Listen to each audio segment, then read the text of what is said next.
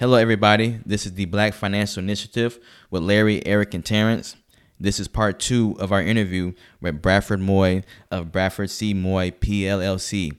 He is a CPA and attorney. Let's get into it. Yeah, good knowledge there. Appreciate you, Bradford. Also, you mentioned the home ownership a little bit earlier, so we have a question about that. So, what are the tax benefits of being a homeowner, and what is the homestead exemption, and how does it affect your taxes? So I kind of briefly have already covered, that main benefit from a federal income tax perspective of home ownership, and that comes down to, in state, depending upon the state. In Texas, we don't have a state tax, but I'm sure there are listeners out there who live in states that do have state income taxes. But the biggest things that you get from a tax perspective are the write-offs on a home. So the biggest ones are going to be the interest that you pay on that mortgage, taxes that you pay on that real estate, and depending upon your income and possibly your mortgage insurance premiums as well. All three of those items are itemizable deductions and can help you reduce your overall tax bill more so than if you did not own a home at all. Also, with having home ownership, usually if you're having a home, it's even though there's the home office deduction and it does not require you to own your home and you can use it whether you're renting or owning. But generally, if someone's buying a house, it's usually bigger than the place they were renting prior to buying that house. That's usually how this thing goes. So another benefit of having that home ownership is going to be an increased home office deduction if you're self-employed or have some form of self-employment and utilize that deduction. Also, and of course, home office deduction, the bigger the house, the bigger the deduction. Now I can just sum that up like that.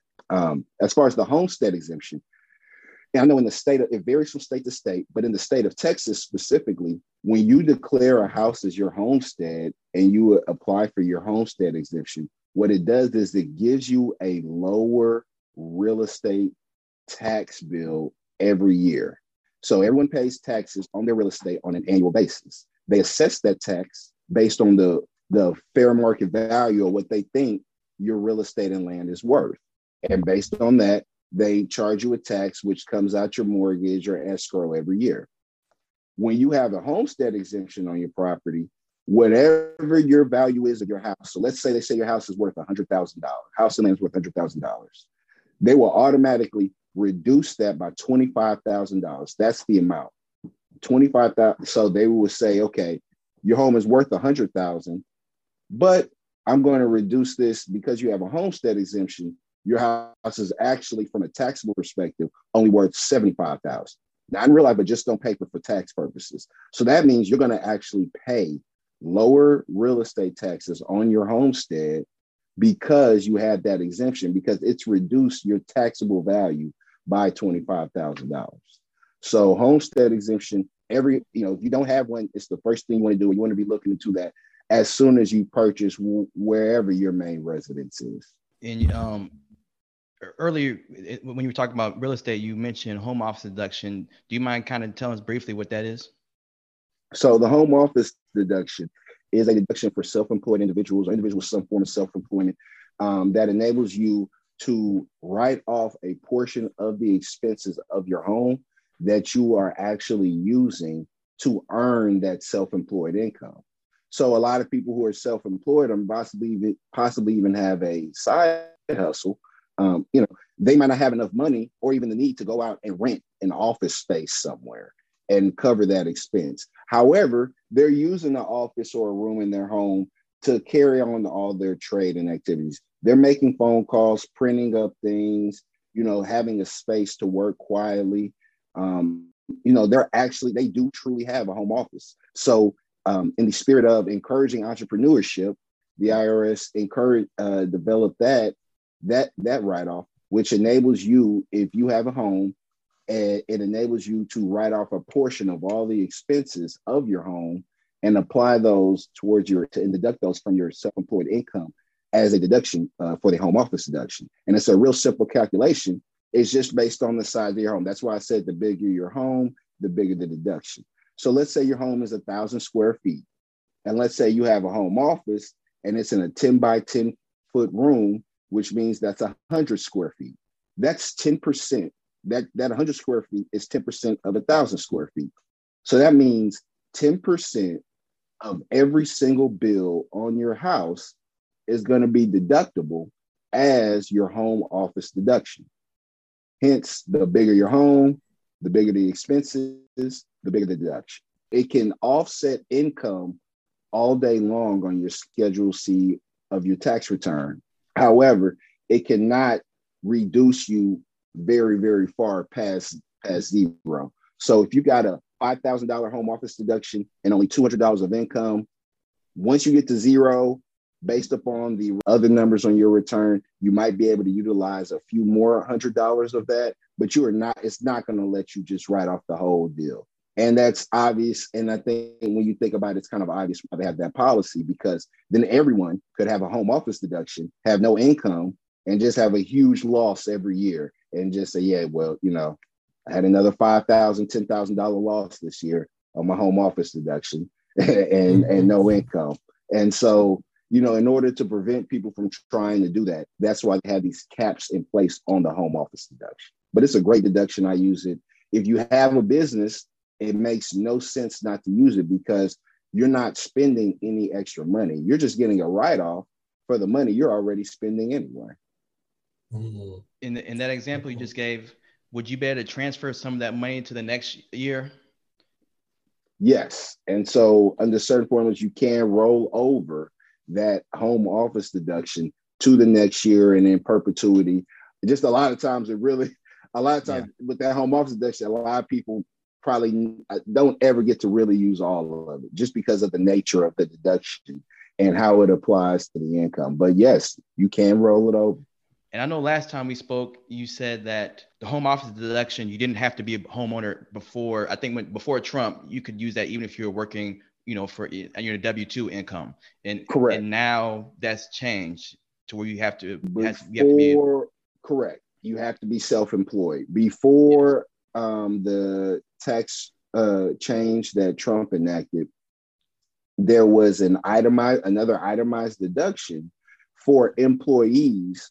And I know everybody hates this now, especially during these past few years where everybody's working from home.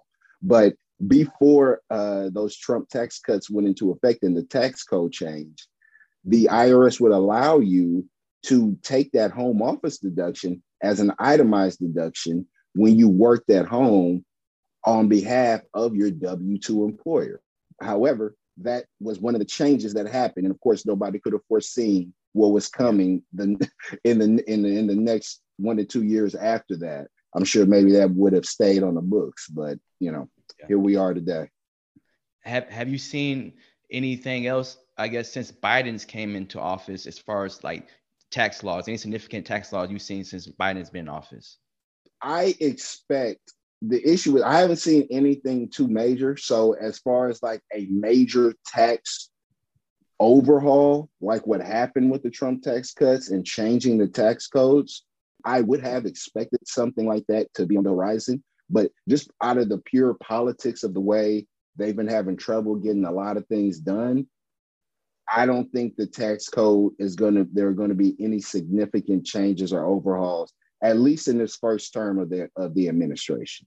Maybe on the second term, they can make something happen, but I would not, the way things are now, I would expect them to be the same, at least for the next couple of years. They definitely, the child tax credit has gone up from $2,000 to $3,600. There are a few other little nuanced deductions out there, some things that I won't go too deep in the weeds to, but there are for self-employed individuals, some to talk to your tax professional about.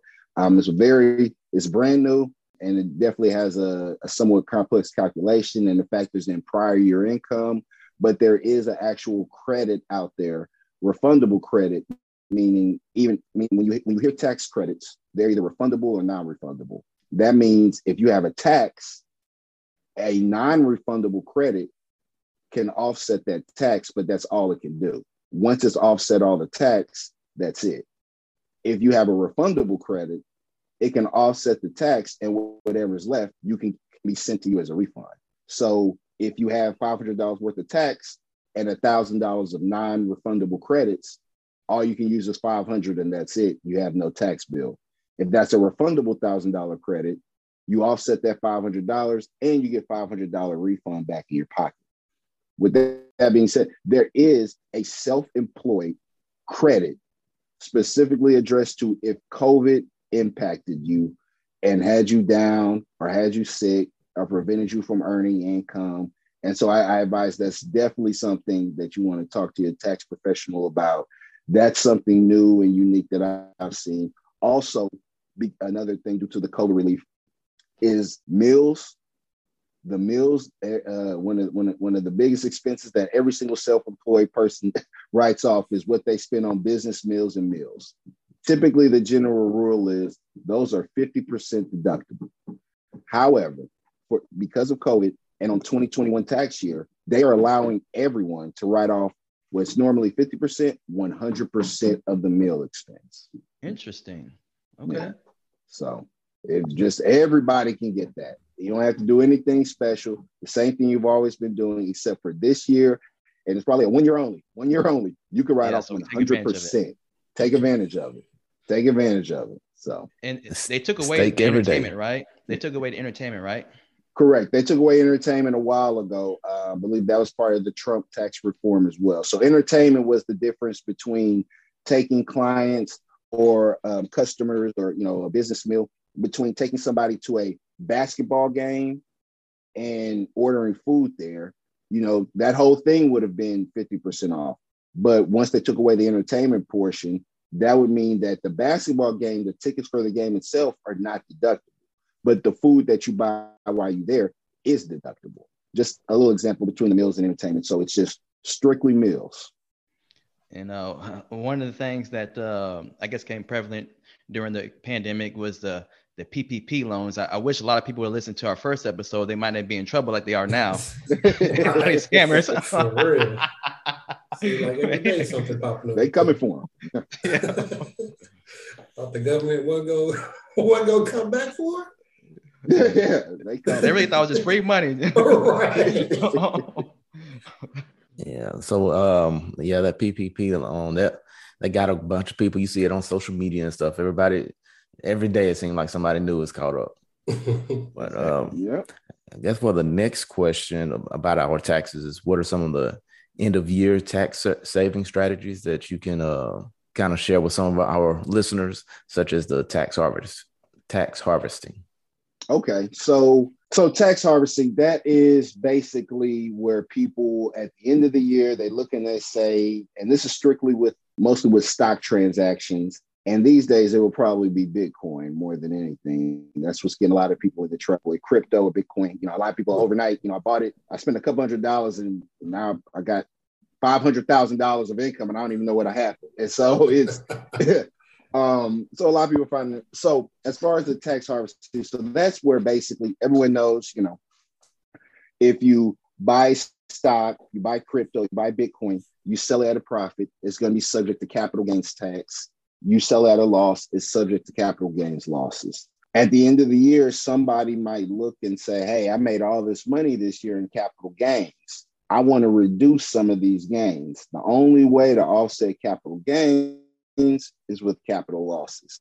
So at the end of the year, individuals might wait and say, okay, I want to go ahead and move a lot of these bad positions that are going to put me at a loss. So that way I can offset some of this income. So I'm not taxed so bad and I can deal with this loss. It's fine. But I'd rather have this loss than the tax bill. So I would say for something like that, it's the same question. It comes down to where you are on your tax position in the year, having the conversation with your tax advisor and your financial advisor, unless you're just, kind of doing this yourself.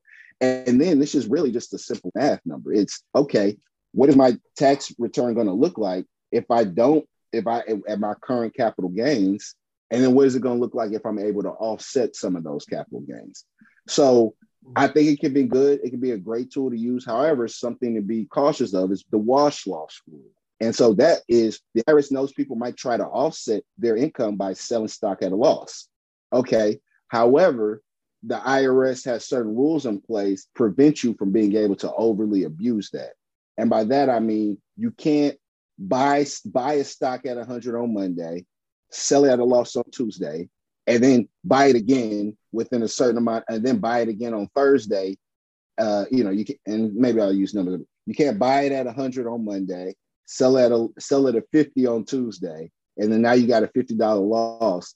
But then go buy it at 65, 70 on Thursday, and then sell it again for another loss, and then try to say, man, look at all these losses I have.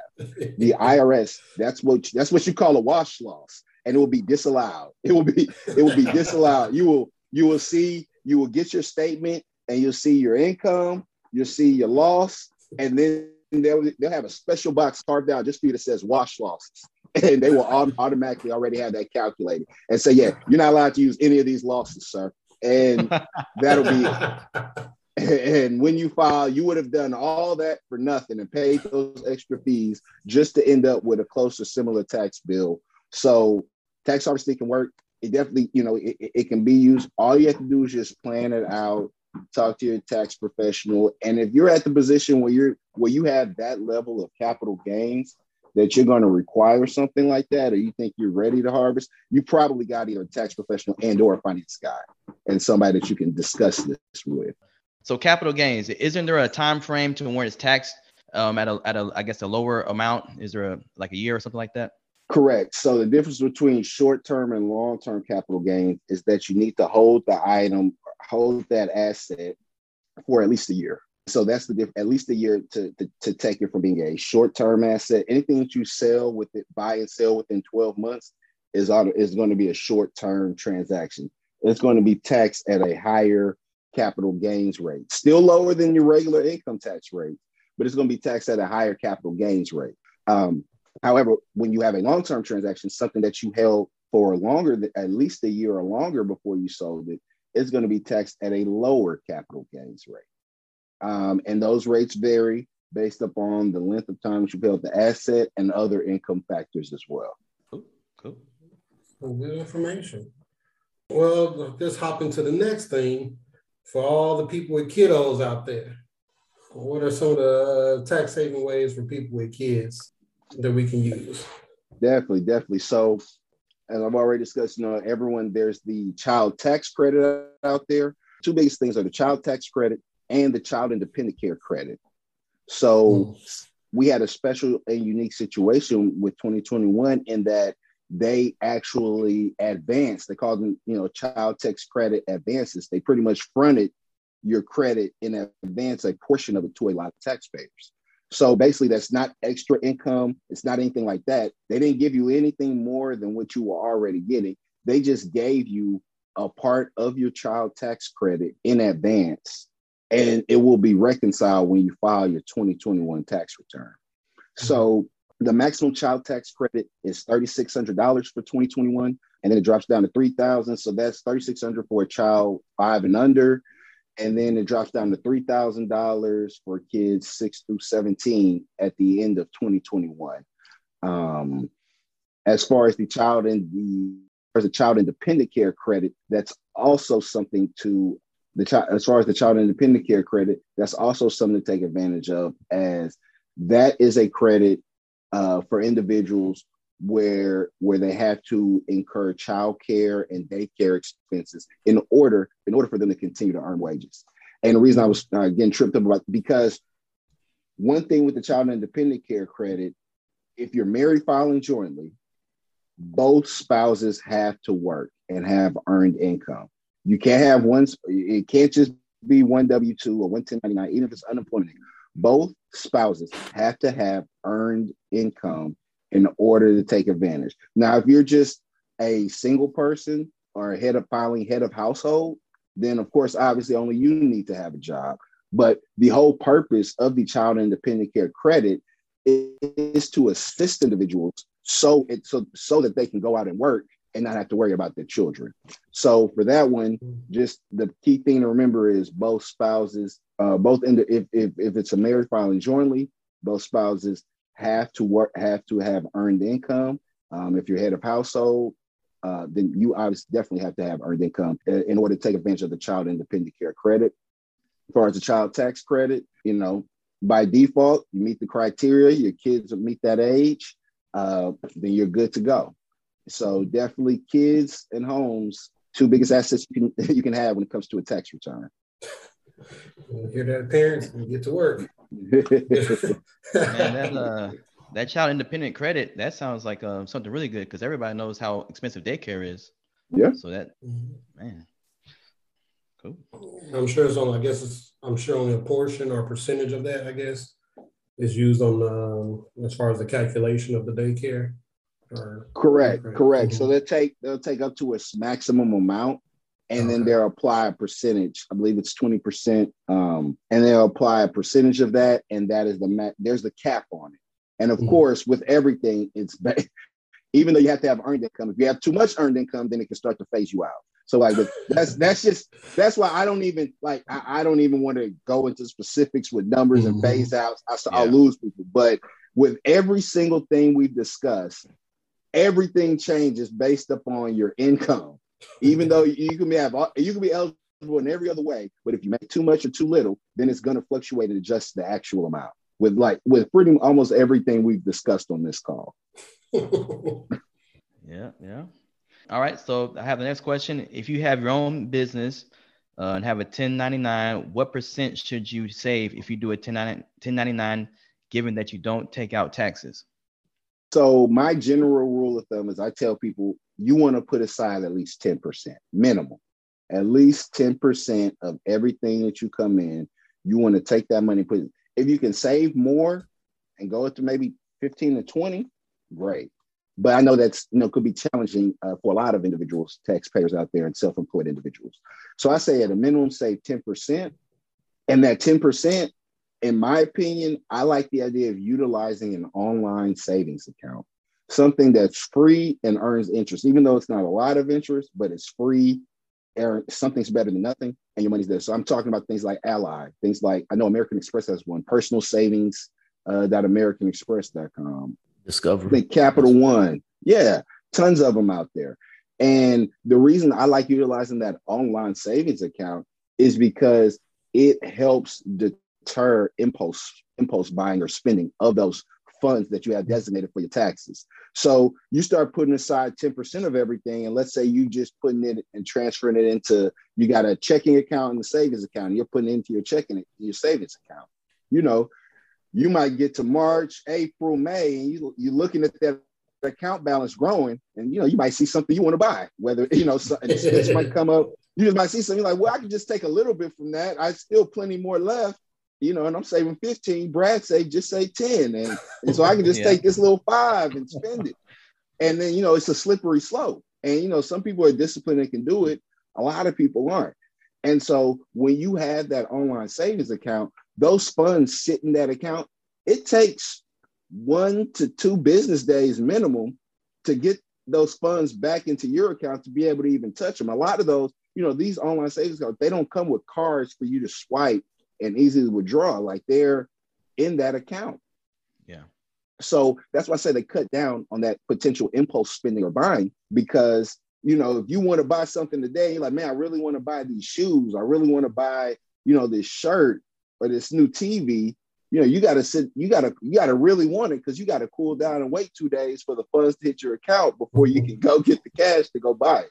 So, my opinion is 10% minimum, and utilize an online savings account to just house those funds. And the great thing about it is, if you get to and what I always tell people, they're like, man, that's a lot of money. Or, when I say 15 or 20, if you can do it, what I tell people is, well, you're not paying it to the IRS yet.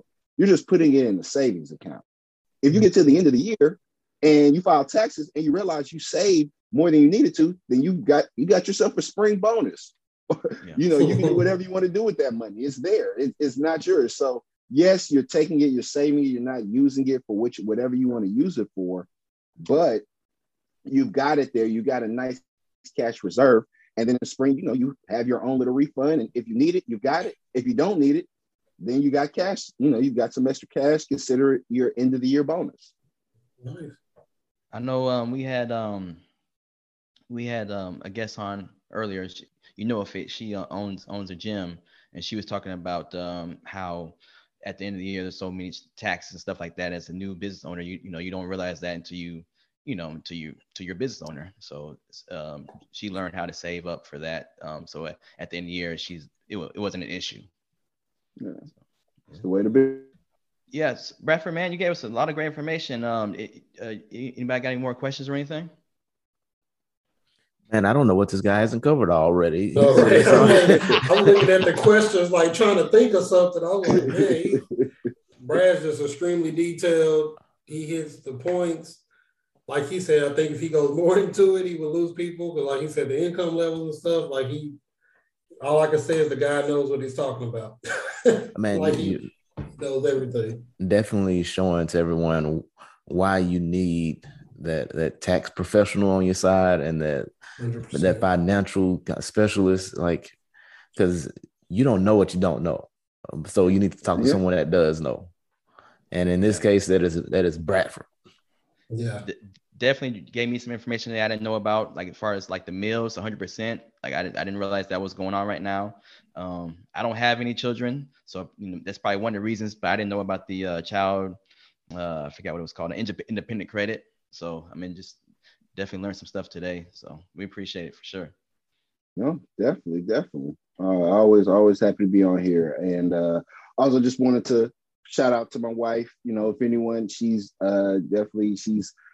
self-employed and doing her thing as a full-fledged realtor out here in these Houston streets. So definitely, if anyone's, what's the information? If anyone's listening and they're in Houston, in the Houston area, and they ready to sell, they can find her on Instagram or Facebook. It's at Blair Moye, BLAIRE MOYE. Cool. Just that at Blair Moye. And so, you all can find me. I'm on IG at BCM Firm. Bradford BCM, Bradford Seymour, BCM Firm. My website is bcmfirm.com. Cool. And speaking of Houston streets, man, I was there, I don't know, maybe 3 weeks ago or so for work. Man, it's hot out there right now, man. Y'all need to stay safe, man. I don't know what's going on in Houston right now. It's like 2 or 3 murders every day I see on the news. Man. That just depends on what side of town you be on. So you're going in the wrong place. Bro, like keep it 100. Like, I don't see that where I'm at. I don't know where you're going, but man. Larry went over there to visit them savages. Man, but man, yeah, no, we really appreciate you again. Anybody have anything to say or anything? No, man, we really appreciate you. I appreciate you for being on. I really appreciate the time you take out, and everything you go through is just so detailed. Yeah, for real. Second that. Especially during tax season. I know you're busy. For real. Especially during that time. Probably hasn't even slept. all good. I'll sleep after 4:15, so it's all good. So 4:15 is that the tax cutoff? 4:15. That is the cutoff for everybody this year. So 4:15, unless you file an extension. All right, y'all got a little over a month. Better contact me. Yeah. Cool. All right. Well, we want to thank Bradford again. Please continue to listen. Please tell your friends. Please look at our Instagram accounts. Please subscribe. Everybody, thank you. Oh, yeah, I did have one thing. Okay, go ahead. We're going to start naming our fans. Since it's the Black Financial Initiative, we'll be calling our fans initiators. Yeah. And so if you hear us refer to initiators, that's for fans or people on the pod that are fans of ours, and we're fans of them. So if you hear initiators, we're talking about you. Yeah. So We want to start the movement. It's time for us to initiate that financial mindset. There we go. Financial literacy. That's right. That's what's up. That's what we're doing here. But all right. Well, for everybody, thank you, everybody. Bye. Peace out. Peace.